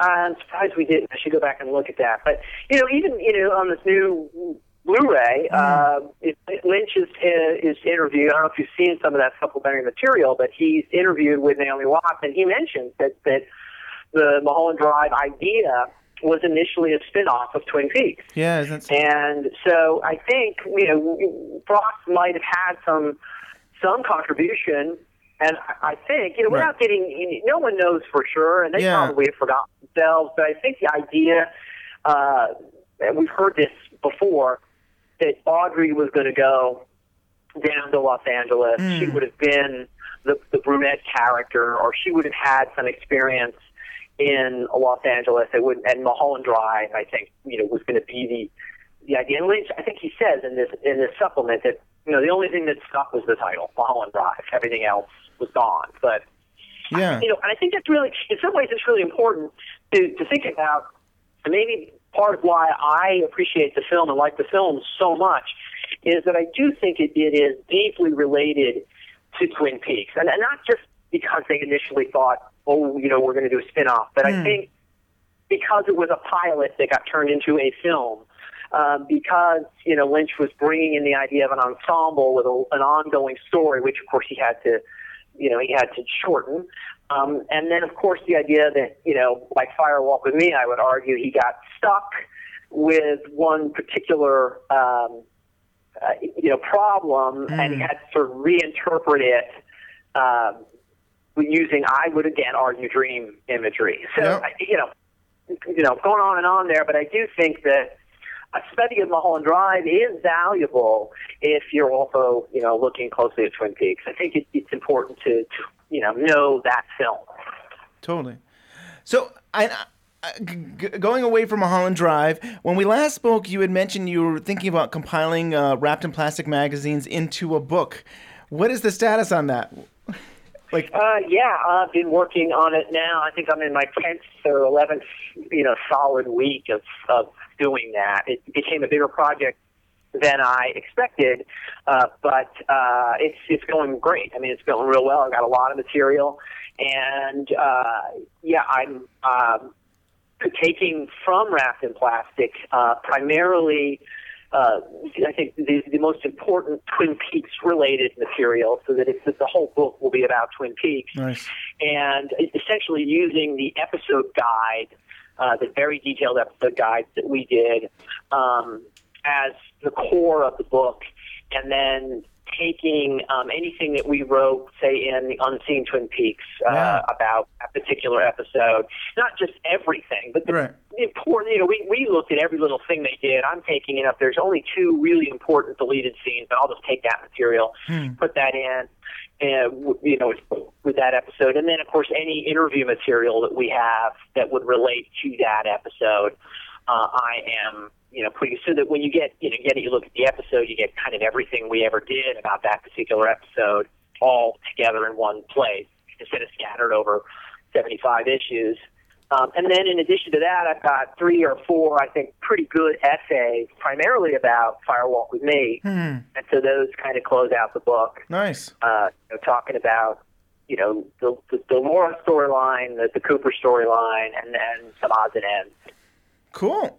That sounds great. I can't wait. And are you hoping 2016 to have it out? Yeah. It's funny. It really is interesting to be doing this because, initially I thought it was going to be pretty simple to do. I'll just take the material and I'll sort of just reassemble it. And cut and paste. Yeah. But it is not that easy, and for many reasons. And so I'm trying to kind of smooth it out, polish it, doing a lot more rewriting than I expected. So in many respects, sort of a 2.0, on some of this stuff.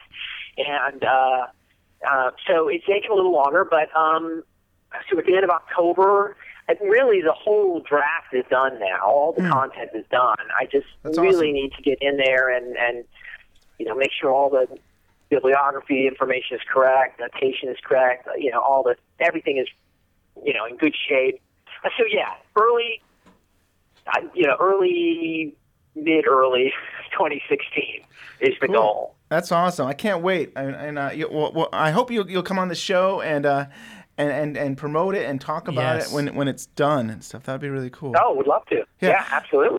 So the last thing I'll say is that I didn't mention this. I think the last time we spoke, but I'm in several Wrapped in Plastic issues. Full circle in some ways. Yeah. So I wrote something about Firewalk with Me in issue 6, and when we spoke on the phone, I found out that in number 14, I guess I did a pen pal section. I didn't even remember this until John brought it up that you guys put together a pen pal section, and I put my name as though I want to reach out to other people. Did you get anybody? Yeah, I think the funny thing is I was looking at this, and everybody, I think that there's probably 5 or 6 of us that said we wanted to communicate with each other. I think we all spoke to each other. I think I got letters from them, and I wrote to them. So yeah, that's cool. It was pretty cool. And then I think yeah. What's that, John? I was just going to say, it's interesting. I'm sitting here with all this research material in front of me as I've been working on the book, and I just happen to have issue 6. It's real handy, so I just flipped it open and see your letter. No, it's really. It's embarrassing. Read it. No.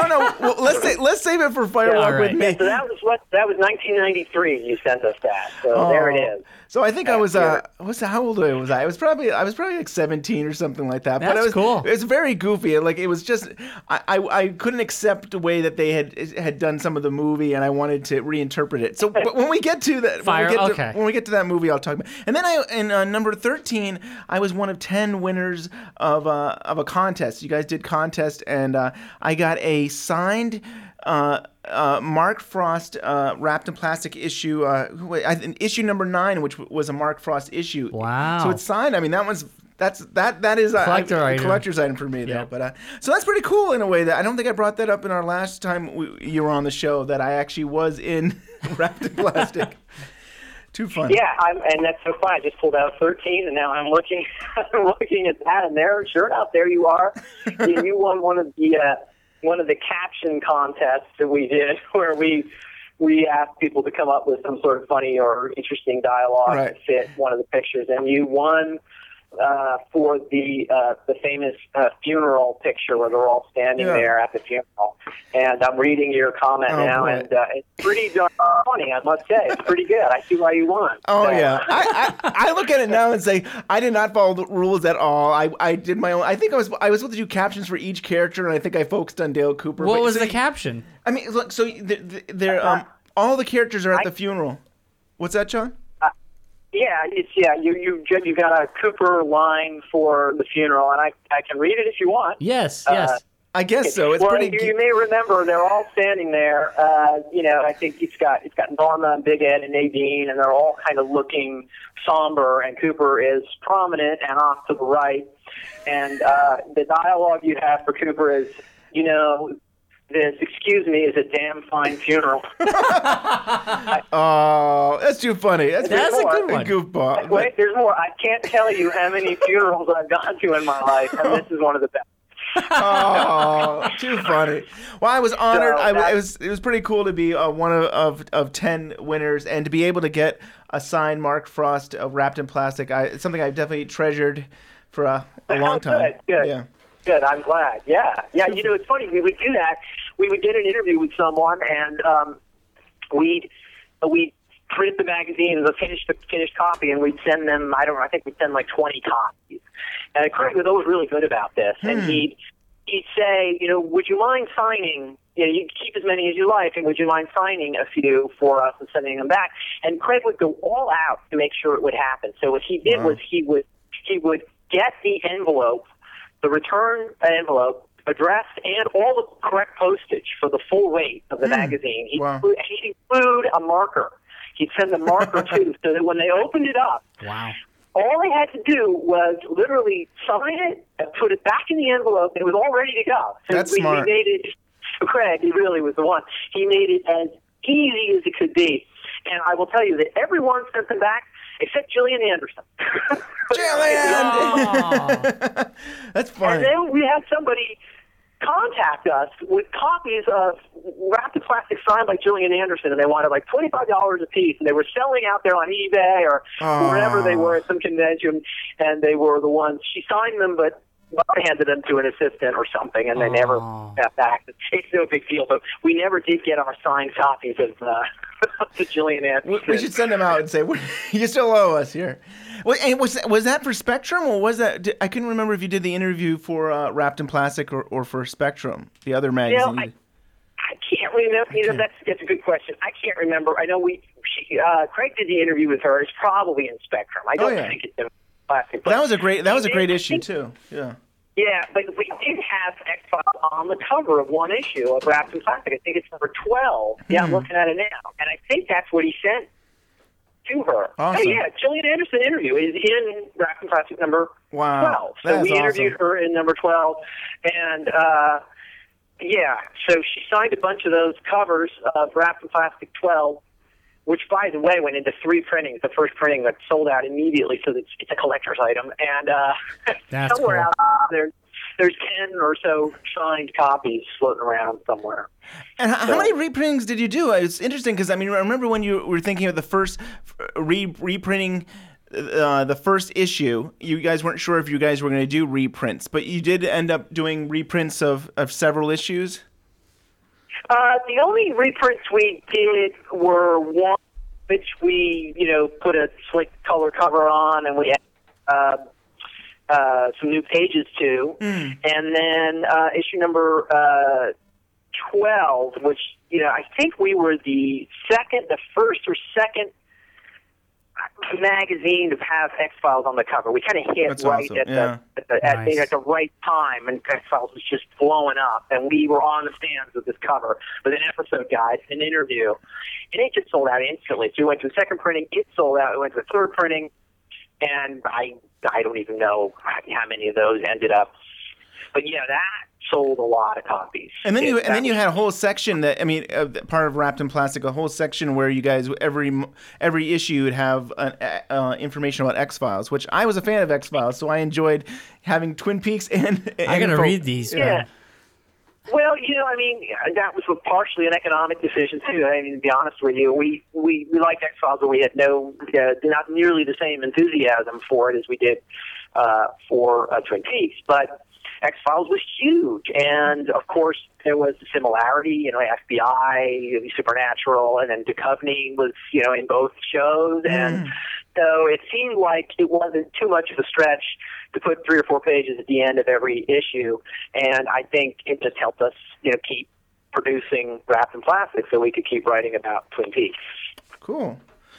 Well, I think that's it. I thank you for your time. Yeah, thank you. I really appreciate it. And I still haven't gotten the Blu-ray of Mulholland Drive. I got to go pick it up, especially after the rave review that you said about it and stuff. So I can't wait. Yeah, absolutely. I got to tell you, I was, again, my expectations might have been a little low, but I'm very impressed, especially if I've been studying Lynch for 25 years, and to see that footage of him on set was, as you said, I think golden. It was absolutely fantastic. Cool. Well, thanks so much, John. I appreciate your time, and I really do hope we get to talk to you when it comes time for Firewalk with Me, because I really think you have a great take on the film that is I've never heard anybody else theory about this. So I hope you can come back. Yeah. Oh, well, anytime. You just let me know. I could talk about Firewalk with Me forever, probably. I bore you to death with that. So, then you just let me know, and I'd be happy to talk about it. Cool. Thanks, John. Thanks, John, and thank you also to Maya and Joel for being on the show. That was a great show. Thank you. Huh? It was an awesome show. Cool. So that's it. Where can people find us, and how can they contact us? And, Well, our Twitter. We're very popular on Twitter. I think what's our new? We have over 2,000 followers. Yes, that's awesome. That's awesome. It's so good. Thank you so much for supporting us, and it's awesome. Yeah, share with your friends. And we're at Twitter at Twin Peaks Unwrapped. And we're on Facebook at Twin Peaks Unwrapped. And you can email us at twinpeaksunwrapped@gmail.com. Yeah, and we're also, you can also find us twinpeaksunwrapped.com. I mean, that's another place to find our everything. Everything, yeah. Yes. And if we are on iTunes, we are free. You can subscribe to us. You can rate us. And let's make a Twin Peaks podcast in the top 50. I look at the ratings now. I have a webpage. I check it out every week. And sometimes I do see Twin Peaks podcasts up there. Once in a while, names I don't know, but I'm waiting for us to there be you on go. there. So I'm excited. But I did notice we do have popular episodes that are listed on the iTunes.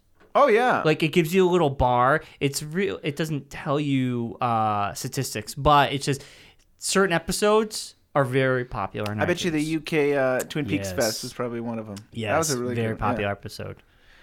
Well, cool. So I think probably next week we'll be back to. No, actually, do we want to highlight what next week? Yeah, we is? can give a little preview. Next week is going to be something that you're going to be going to only because we can't ruin it for myself. But next week you're going to be covering and having interviews with people from.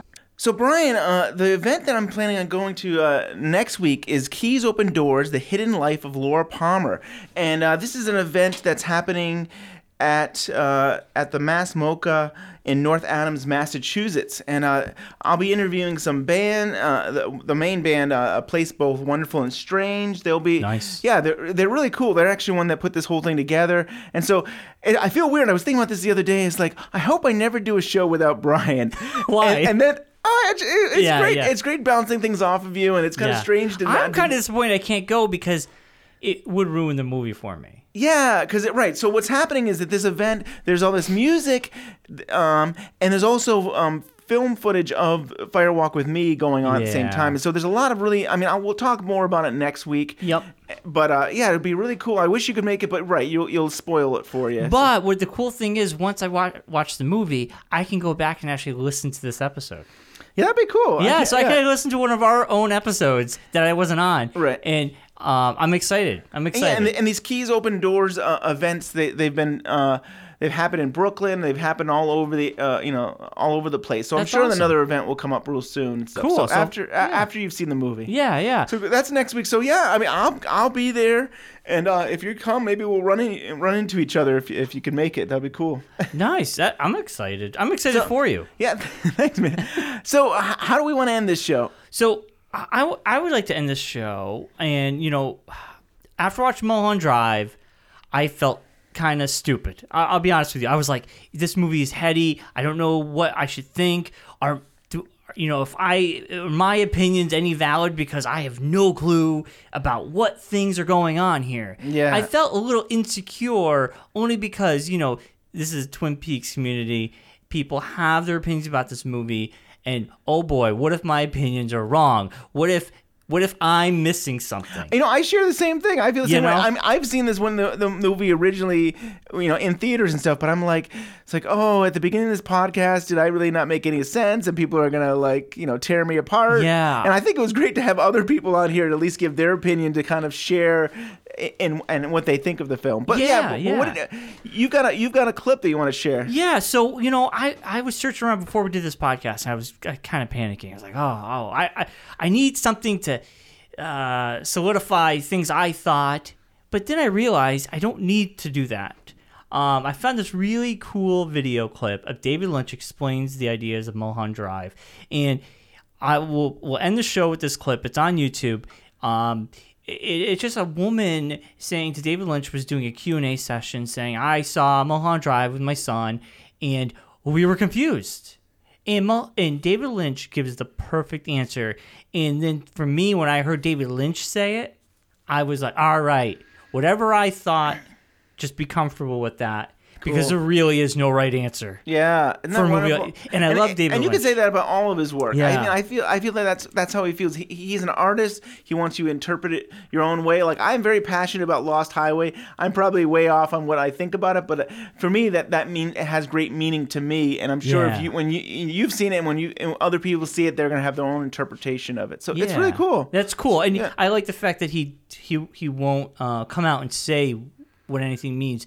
He really wants you to have that mystery of what do you think it means. Totally. And I love that. I think the day he passes, he will pass away with all these secrets. He's never going to pass. Well, that's true. He will never pass. He will be immortal forever. Right. But I mean, his work will stand the test of time, will be debated and discussed and talked about and picked apart. And I think that's great. Totally. It won't be a lost book where he's just going to be like, here's all the secrets. You know, talking about books, we got to end this podcast. Yeah, this podcast is way too long. But, he did just announce that he's doing a memoir book that he's working on right now. And I think I forgot how it was phrased, but that, like, he's basically going to get, all the BS that was written about him, he's straightening it out. Yeah, so I'm really excited. That's a good read. I'm ready to read that. So we'll leave you with David Lynch Explains the Ideas of Mulholland Drive, and we'll be back next week. Everyone have a good one. Thanks. I'd like to know the whys and wherefores, and we saw my son and I Mulholland Drive recently, and I just wondered, is there a specific message or theme? And also I'd like to ask about your other movies too. We were mesmerized by your cinematography, but we just were completely confused.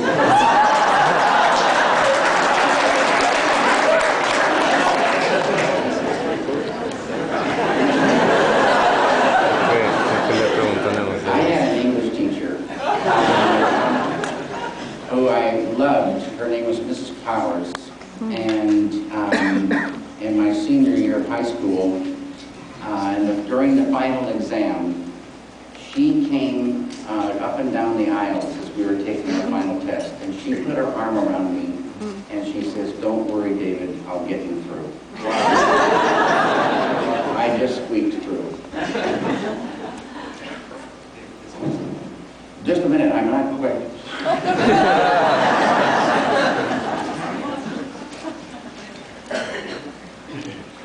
You say the idea tells you everything. Lots of times I get ideas, I fall in love with them. Those ones you fall in love with are really special ideas. And in some ways, I always say when something's abstract, the abstractions are hard to put into words unless you're a poet. You'll meet a poet a little bit later named Donovan. But these ideas you somehow know. And cinema is a language that can say abstractions. I love stories, but I love stories that hold abstractions, that can hold abstractions. And cinema can say these difficult to say in words things. A lot of times, I don't know the meaning of the idea, and it drives me crazy. I think we should know the meaning of the idea, and I think about them. And I tell this story about my first feature, Eraserhead. I did not know what these things meant, really meant. And on that particular film, I started reading the Bible, and I'm reading the Bible going along, and suddenly there was a sentence. And I said, forget it. That's this thing. And so I should know the meaning for me. But when things get abstract, it does me no good to say what it is. It's better. All viewers on the surface, we're all different. And we see something, and that's another place where intuition kicks in. And inner knowingness. And so you see a thing, you think about it, you feel it, and you go and you sort of know something inside, and you can rely on that. And another thing I say is if you go after a film with holding abstractions to a coffee, place, and having coffee with your friends, someone will say something, and immediately you'll say, no, that's not what that was about. This is what, and so many things come out. It's surprising. So you do know for yourself. And what you know is valid. You bet.